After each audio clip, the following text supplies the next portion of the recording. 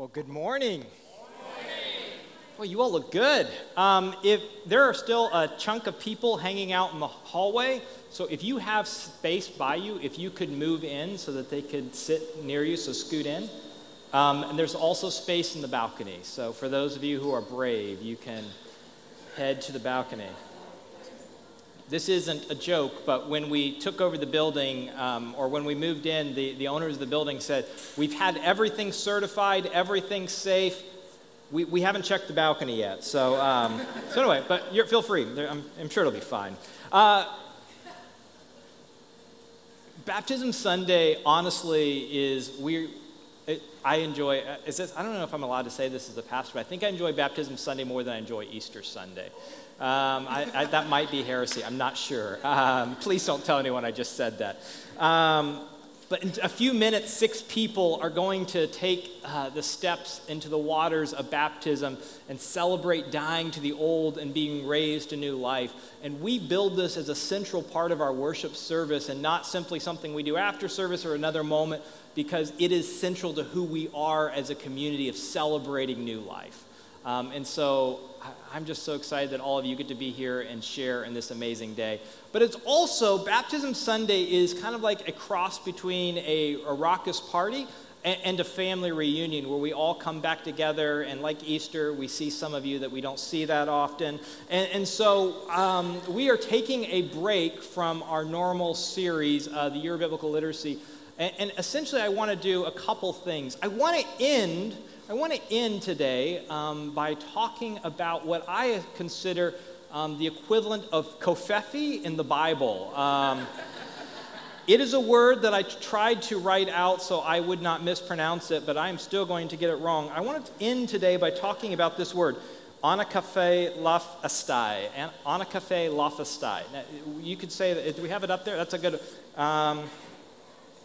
Say that 5 times fast. Anakephalaiosasthai.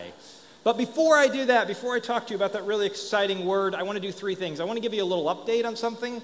I want to talk about our elders, and I want to talk about why we exist as a church. I want to continually remind us why we come together and why we exist and what our vocational calling is.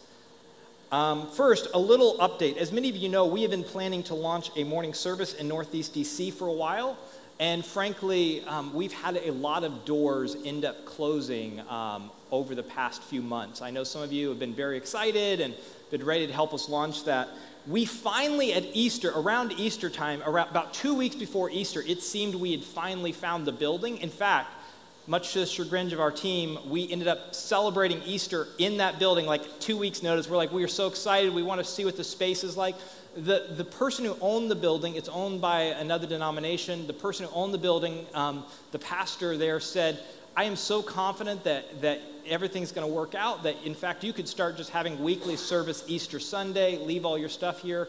And I said, but do you have final approval from whoever you need? He's, no, but it's a done. It's fine, right? And I said, well, let's wait until we get final approval. Well, anyway, long story short, I got a phone call that turns out wasn't quite a done deal as we thought it was. And in that moment, you've ever had those moments where, like in the middle of something, you feel so defeated, right? You've been pushing on a door, and you've been doing everything in your strength to make something work. And I was so defeated, and I hung up the phone. And at the second I hung up the phone, I don't know why I'm making this symbol, because now you just do this, but I hung up it's more dramatic to do this. I hung up the phone, maybe slammed the phone down. And the moment I hung up, I had this wave of peace come over me. And God says, you've been trying to do this in your strength. You've been trying to push doors down.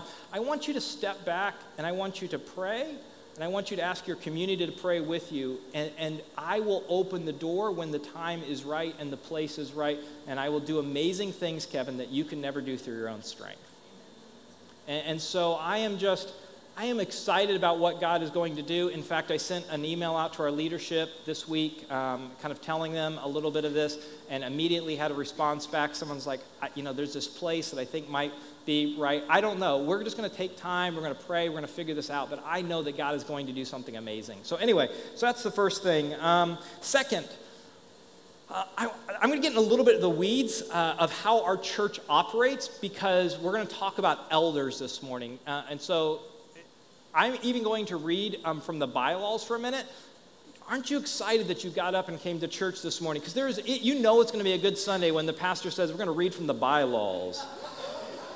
I want to just tell you how our church is operated. We are essentially a staff-led church, but we don't have enough money to have a lot of staff, so we are a volunteer-led church.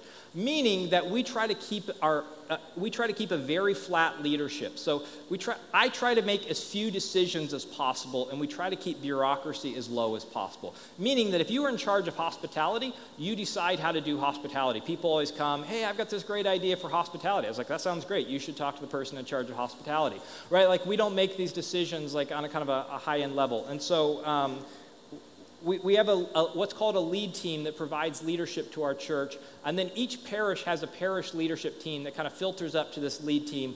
But honestly, we want to make as few decisions as possible, and we want to let people doing ministry, because there's something empowering about actually being able to do ministry and not just be told what to do, right? And so we're always, instead of like creating a box that we try to fit you into, we're trying to figure out what is God doing in your heart and then free you to do that. And so we have a lead team, and then we have a board of trustees. And for lack of better word, the Board of Trustees is a corporate board, right? They approve budgets. They make sure that we're not embezzling money. And then we have an outside Board of Accountability, which is 3 individuals, 3 pastors who aren't part of our church. One of them is Jonathan Martin, who you've heard preach a few times. And they provide kind of outside oversight. And if I were to ever do anything stupid or anything were to ever happen to me, that group would come into the church. They would kind of walk the church through selecting a new pastor or removing me. The other group that we have is the Board of Elders. And the reason I'm going through all this, because you all grew up in like a million different church traditions. And we all have different things that we attach to words. And in our church, elders are not a governing body, but they are a spiritual body. They are to provide the spiritual leadership to our church, and they provide checks and balances to how we operate. So, for example, if I were to do anything dumb that would require me being removed, the elders would contact the Board of Accountability, and they would work together to figure out the next steps. Does that make sense? So I want to read to you the roles and responsibilities of the elders, and the reason I'm telling you all this, maybe I should have led with this. Maybe Jess said this. I wasn't paying attention. Anyway, the reason I should have led with, we're nominating 3 new elders today. We want to have 4 elders for each of our parishes, and so currently we have 5 elders, and we want to have 8 elders. And so you're going to have an opportunity to nominate 3 elders today. There's a slip on your seat. You can fill that slip out. There's a brown box in the back in the lobby. You can drop that in. If you staple a check to the ballot, your vote counts for more. That's a joke. Put it in the offering box, though. There's a brown box. You can stuff your ballot in. Also, we have a website, thetablechurch.org/nominate. That's the easiest way to go on. But what I want you to do, as you're thinking about who you want to nominate to be an elder, I want to kind of give you an idea of what these people do so you can be praying about it. And we're going to leave this open, the nomination process, all throughout the month of June, so you don't have to decide today. But here's what our bylaws say. The elders are to covenant together with the congregation and the lead pastor for the development of the spiritual life of the church. These men and women are to be primary protectors and encouragers of a positive spiritual climate within the church body. Some of their responsibilities are to maintain and teach by living a godly Christian lifestyle, to pray for the pastoral team in the local church, to defend, protect, and support the integrity of the pastoral team and the local church, to pray for the sick, to organize and implement licensing and ordination, to mediate disputes among the congregation, and to confirm or reject pastoral appointments to the Board of Trustees or the Pastoral Board of Accountability, and to contact the Board of Accountability to initiate an investigation and potential discipline of the lead pastor. There's some fun bylaws. So, today you're going to have an opportunity to nominate people to serve as your elders. And what I want you to ask yourself as you are nominating someone is, who in this congregation lives a life that you think just oozes Christ, right? When they walk into a room, you just feel as if someone who lives so differently than everyone else is in that room, right? They so model what it means to live like Christ. They so model the love of Christ that you want to live in that same way. You want to nominate the person that when you are in the hospital, you want them coming to pray for you. You want to nominate the person that when you are sitting around, when you are going through a rough time and you need to talk to someone, that's the person you want to join you. Because the thing is, when you're going through a rough time and you come talk to me, I want to tell you like a solution and I want to fix it. And if you don't do it now, I get agitated and I'm just terrible at counseling. You don't want to nominate me for this elders board because you want the people who, they just have a gift of caring.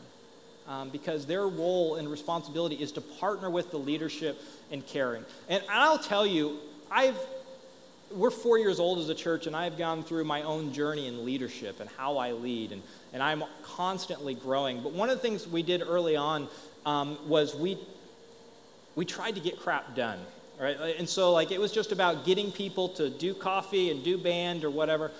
And we did an all-church survey, and one of the things that came out of it was people said, like, I don't really feel like anyone is investing in me, that anyone is caring for me in a pastoral role. And I took that personally because partially, like, I understand I tend to be just, that isn't my strongest gifting. And so as a team, we began to ask this question. We began to ask, how do we make sure that every person in our church is cared for and pastored well? And so if you're in a community group, your community group leader is one of your pastors. And if you're on if you're on the worship team or hospitality, we want you to be cared for and pastored and prayed for. If you are on a team at the Table Church, I want you to know that every week, every day that someone is praying for you and someone is caring for you and someone is helping you become the person that God created you to be. But the people that kind of partner with us in this pastoral role and helping you become the people that God created you to be is the board of elders. And so anyway, you're going to have an opportunity to nominate elders today. Here's the verse from Titus chapter 1 that kind of gives you an overview of the biblical role. Elders should be without fault. That seems like a slightly high bar. But it's the Bible. Elders should be without fault. They should be faithful to their spouse and have faithful children who can't be accused of self-indulgence or rebelliousness. This is because supervisors should be without fault as God's managers, and they shouldn't be stubborn or irritable or addicted to alcohol or a bully or greedy. Instead, they should show hospitality and love what is good and be reasonable and ethical and godly and self-controlled. And they must pay attention to the reliable message as it has been taught to them, so that they can encourage people with healthy instruction and refute those who speak against it. So you're going to have the opportunity to nominate on your seat, tablechurch.org/nominate. We're going to keep this open to the end of June, and then at the end of June, we'll go through the process of officially installing and all that good stuff. If you have questions, comments, you can always email me, kevin@thetabledc.org, or you can email feedback@thetabledc.org if you have questions, comments, complaints. If you have complaints, send them to Jessica@thetabledc.org. I'm so, if only I was kidding. I'm so excited to see who God raises up. Have we introduced our current elders? No. Okay, current elders, can you please stand so that we can recognize you and so people know who you are?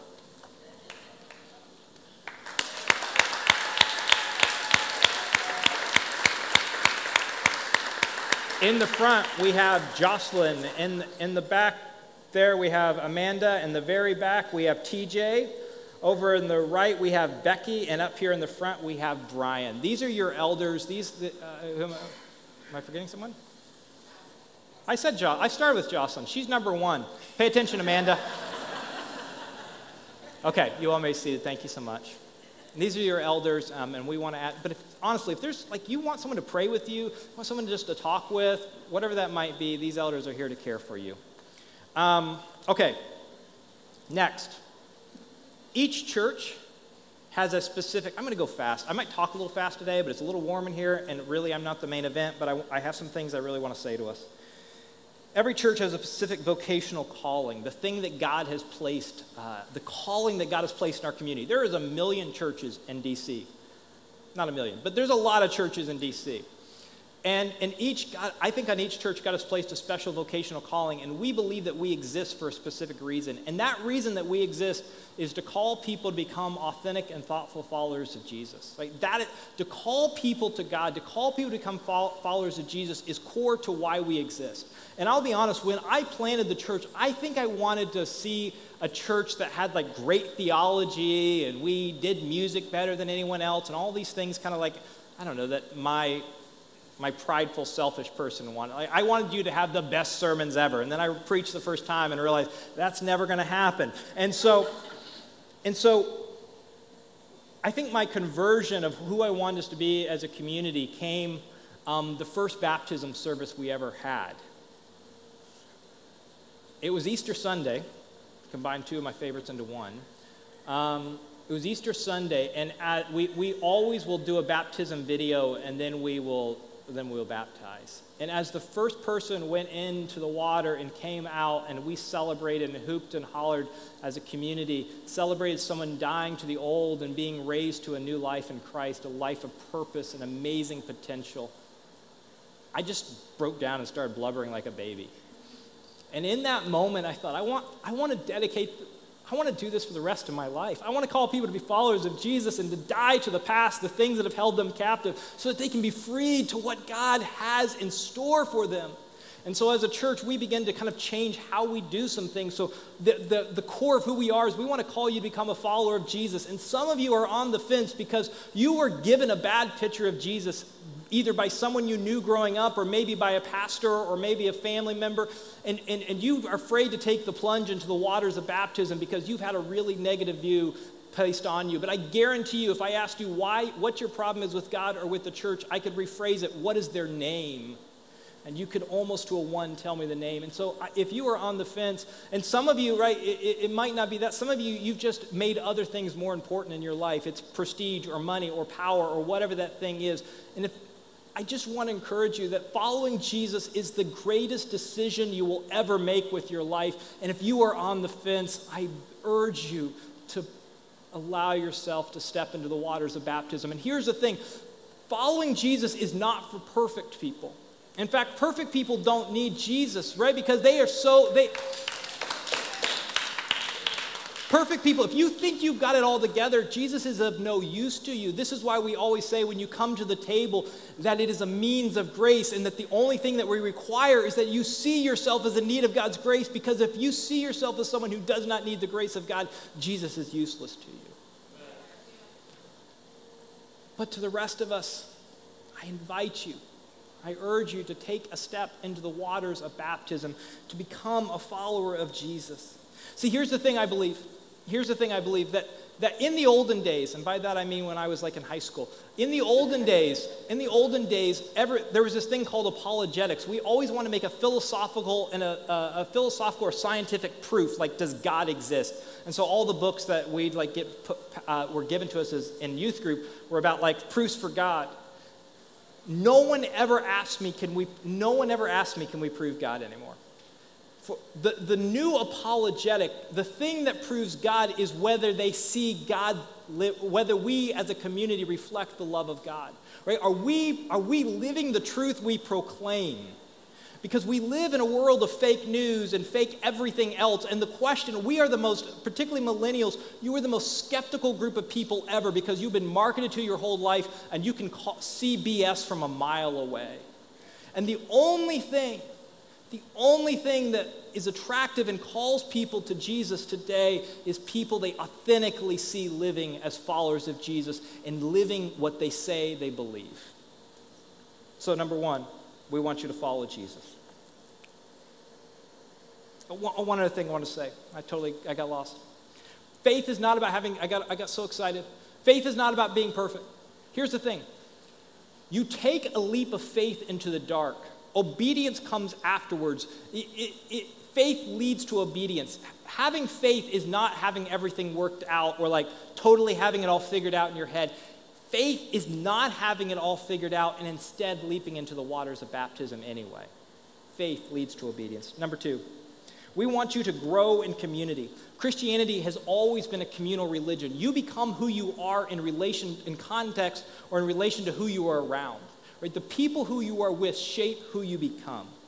And this is why we gather every week as a church and why we sing songs and hear the word proclaimed, because there's something powerful that happens when we come together as the people of God and sing. In fact, scientifically, when people sing, their hearts begin to beat at the same rate. We literally become one as we sing praise to God. Right? It's this powerful thing. But then we come together as one, and then we split up during the week into tiny, cramped basement apartments that smell a bit like mildew, and we sit around and we eat crackers and drink stale beer. I don't know if that's the thing, but anyway,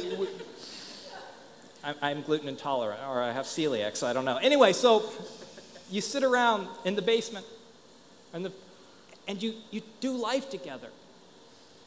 And we hope that you develop such authentic and intimate community that the people that you are in a community group with have permission to ask you deep questions about who you are and who you're becoming. They have permission to ask you, how's your prayer life going?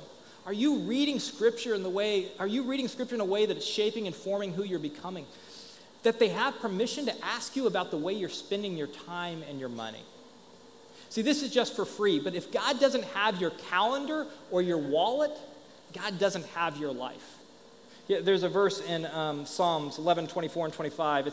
I've been really meditating on it lately. It says, the world of the generous gets larger and larger, and the world of the stingy gets smaller and smaller. The one who blesses others is abundantly blessed, and those who help others are helped. The way you spend your time and your resources shape who you become. And if everything you're doing in life is spent, if all your resources, time and energy, are spent on yourself, you are living for yourself and you're not living for Christ. It's impossible to. And so to be in an intimate community where people can call you on who you're becoming and ask you deep questions is so important to who you become. So we want you to grow in community. The third thing is, we want you to discover the reason that God put you on this planet. If your walk with Jesus becomes all about you and Jesus, it will become stale and you will become a spiritual narcissist. Right? Some people are walking around spiritually dead because all they want is for themselves to grow. Everything they're talking about, am I growing with Jesus? And how in Jesus am I doing? And if that becomes your complete focus, it will become stale. You were created for a purpose. The gospel always calls us outside ourselves. And so as a table, we believe that the church is never meant to look like the pastor, but it should look like the gifts of the community. Ephesians 4 says it this way. He gave some apostles, the gifts of being apostles, and some prophets, and some evangelists, and some pastors, and some teachers. And his purpose was to equip God's people for the work of serving and building up the body of Christ. And then I think this is fascinating. He says, until we all reach the unity of faith and knowledge of God's Son, because God's goal for us is to become mature adults, to become fully grown, measured by the standard of fullness in Christ. Right? The way we serve is, the way that we use our gifts, the way we serve is attached to our spiritual growth and maturity.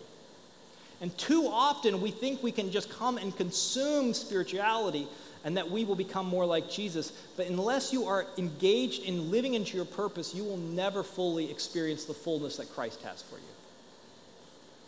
Paul doubles down, and this is a bit of a long passage, but as I read it, I just knew I had to read it this morning. Paul doubles down on the importance of each member, of the giftedness of each member in 1 Corinthians. Listen to what he says. Christ is just like the human body. And Paul has laid out earlier that we are all united as one. Like as the followers of Jesus, we are Christ's body. We become Christ's body on earth. So Christ is just like the human body. A body is a unit and has many parts, and all the parts of the body are one, and even though there are many, we were all baptized into one spirit, into one body, whether Jew or Greek, slave or free, and we are all given one spirit to drink. Look, we could go on and say whether you are male or female, or Republican and Democrat, or rural or urban, or gay or straight, right? You fill in the thing that everyone else says must divide us. And God says, we become one in Christ. And then he continues, certainly the body isn't one part but many. If the foot says, I'm not a part of the body because I'm not a hand, does that mean it's not a part of the body? This is kind of a funny passage. If the ear says, I am not a part of the body because I am not an eye, does that mean it's not a part of the body? If the whole body were an eye, what would happen to the hearing? And if the whole body were an ear, what would happen to the sense of smell? But as it is, God has placed each one of these parts in the body just like he wanted. There is someone sitting here in this room who wishes that you had a different gifting, that wishes you had a different purpose. And Paul is saying, no, God has given you that gift and that calling for a reason. He has you just like he wants you. And then he continues on. If we were all one in the same body part, what would happen to the body? There are many parts. So the eye can't say to the hand, I don't need you, or in turn, the head can't say to the feet, I don't need you. We need each other. One of the things I believe in so strongly, and I see this happen over and over, is that the purpose you were created for, you often don't realize until you're in the context of community, because your gift needs a complementary gift. Right? And so when somebody else is living into the calling that God has placed in their lives, and then you two come together in relationship and community, all of a sudden you realize, wow, this is what I was created to do. But before you were in community with someone who had a complementary gift, you never fully became who you were created to be. Right? And so Paul says, look, the eye can't say to the hand, I don't need you. In turn, the head can't say to the feet, I don't need you. But then listen to this. Instead, the parts of the body that people think are the weakest are the most necessary. The parts of the body that we think are less honorable are the ones that we honor most. The private parts of the body that aren't presentable are the ones that are given the most dignity, and the parts of our body that are presentable don't need this. But God has put the body together, giving greater honor to the part with less honor, so that there won't be division in the body, and so that the parts might have mutual concern for each other. There are people in this room who you felt for your whole life like the gift you brought or who you were didn't matter. You felt shame maybe about your past, maybe it's your sexuality, whatever the thing might be, and you felt excluded from the body. You felt you couldn't preach or you couldn't sing or whatever there's a few gifts in the church that really get celebrated, and the rest of the gifts are kind of seen as lesser than. But Paul says no, those of you who've too long been given the least amount of honor, you're the most important part. Or we say at the table when you go through our intro class, like, everyone at the table is a 10 in something. There is something you do better than anyone else here, and that everyone is a minister, and that every gifting is of equal importance. Some of us get to stand on stage and get accolades, but the person who is opening the door or creating or serving coffee or whatever the things that each of us do, they are all of equal value. In fact, the things that we see as less honorable are actually the most honorable. The things that we see as weakness, are actually our greatest strengths. And then Paul ends with this, or we end this passage with this. If one part of the body suffers, all parts suffer with it. And if one part gets the glory, all parts celebrate it with it. This is why we need community. We need someone to celebrate our wins and someone to cry with us and wipe our tears during the darkest moments of our lives.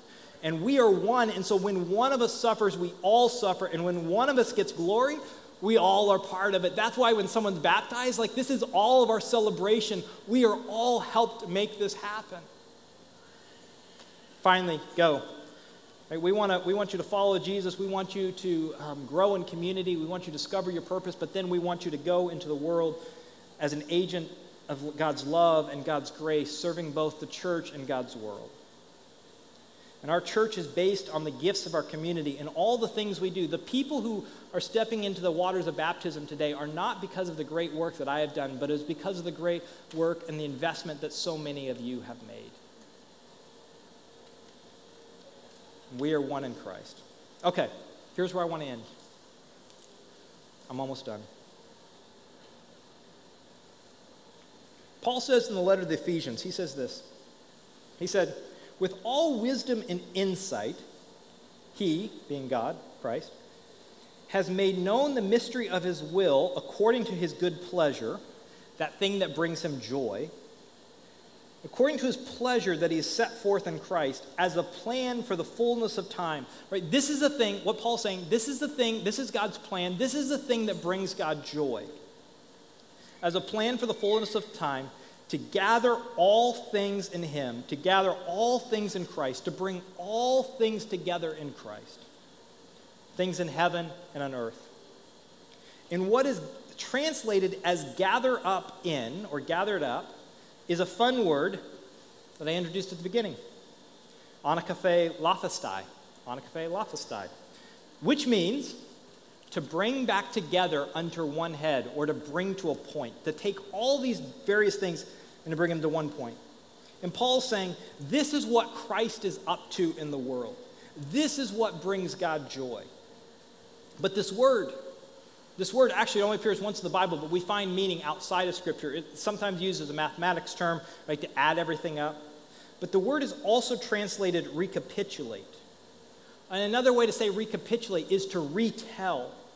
There has been a story that has been told a certain way, from a certain perspective, through a certain lens, but then when you retell it, you recapitulate it, you tell the story in a different way. Is this making sense? And when you retell a story, when you retell something from your life, you don't remove the dark spots, the nasty spots, right? So for example, I read one author who uses the example of going on a camping trip. And he said, when you go on a camping trip and everything goes wrong, right? Like you get there and right as you're starting to set up the tent, you realize you don't have all the poles and it begins to rain as you're setting it up. And then you realize that there is a hole in the top of your tent.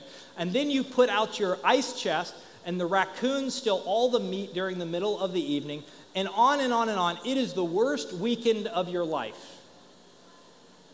But 5 years later, when you and your friends are sitting around retelling that story, the darkest parts of that story actually become what make it a great story. Right? So when you retell it 5 years later, it's not just sprinkling, but it was a hurricane. And so here you are setting up the tent in a hurricane, and the raccoons didn't just eat the hamburger out of the ice chest, they actually ate your cat, right? So you emphasize the darkness. The worst camping trip ever, the things that were the worst are not what make it miserable, but when you retell the story later, it's what makes it great. What were once the worst parts of the story in its retelling become the best parts. And according to Paul, in this really weird and long word, that God is retelling everything. God is retelling everything. It is what brings God joy. God is uniting the fractured and broken pieces of our life and of our world and bringing it all back together in unity. And as he does this, he is retelling it. And listen to me, those of you who decide to take the plunge and to follow Jesus, God is retelling your story. What were once the worst parts, the darkest parts, your moments of failure, your moments of embarrassment, the job loss, or the relationship that shattered, or whatever that thing is that is the darkest moment, God is making them the best parts of your story. And God isn't just removing the pain or the darkness or the brokenness. Instead, he retells your story on the other side of the cross and on the other side of baptism. And what was your greatest weakness becomes your greatest strength. On the other side of the cross, we can look back and see that God is making something beautiful out of the fragments and the brokenness. God is retelling our story. Going back to Paul's earlier words in 1 Corinthians, the part of the community, and I would say the part of your story that you see as weak, that you see as less than presentable, that's the most powerful thing about you. So remember this, that God in Christ is bringing all things back together. And if you will let him, God wants to retell your story.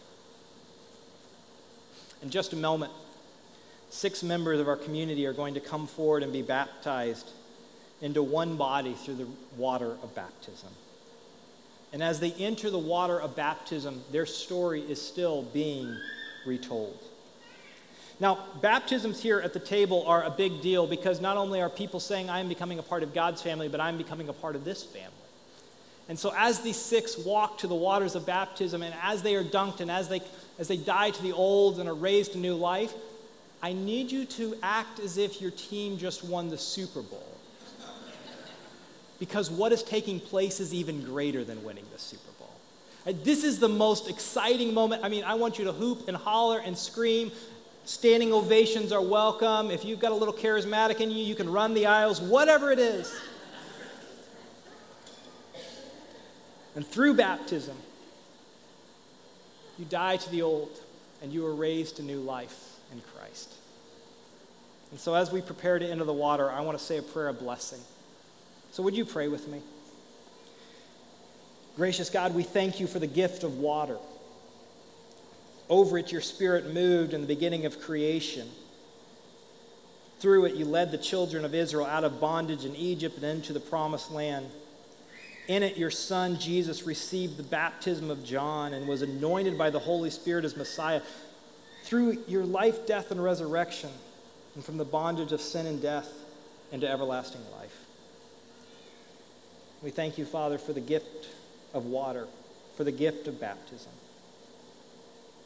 We thank you that through the water that we are buried with you and that in it we share in your resurrection. And so I pray that as these 6 go underneath the water, that they are reborn by the Spirit into new life. In the name of the Father, and the Son, and the Holy Spirit. Amen.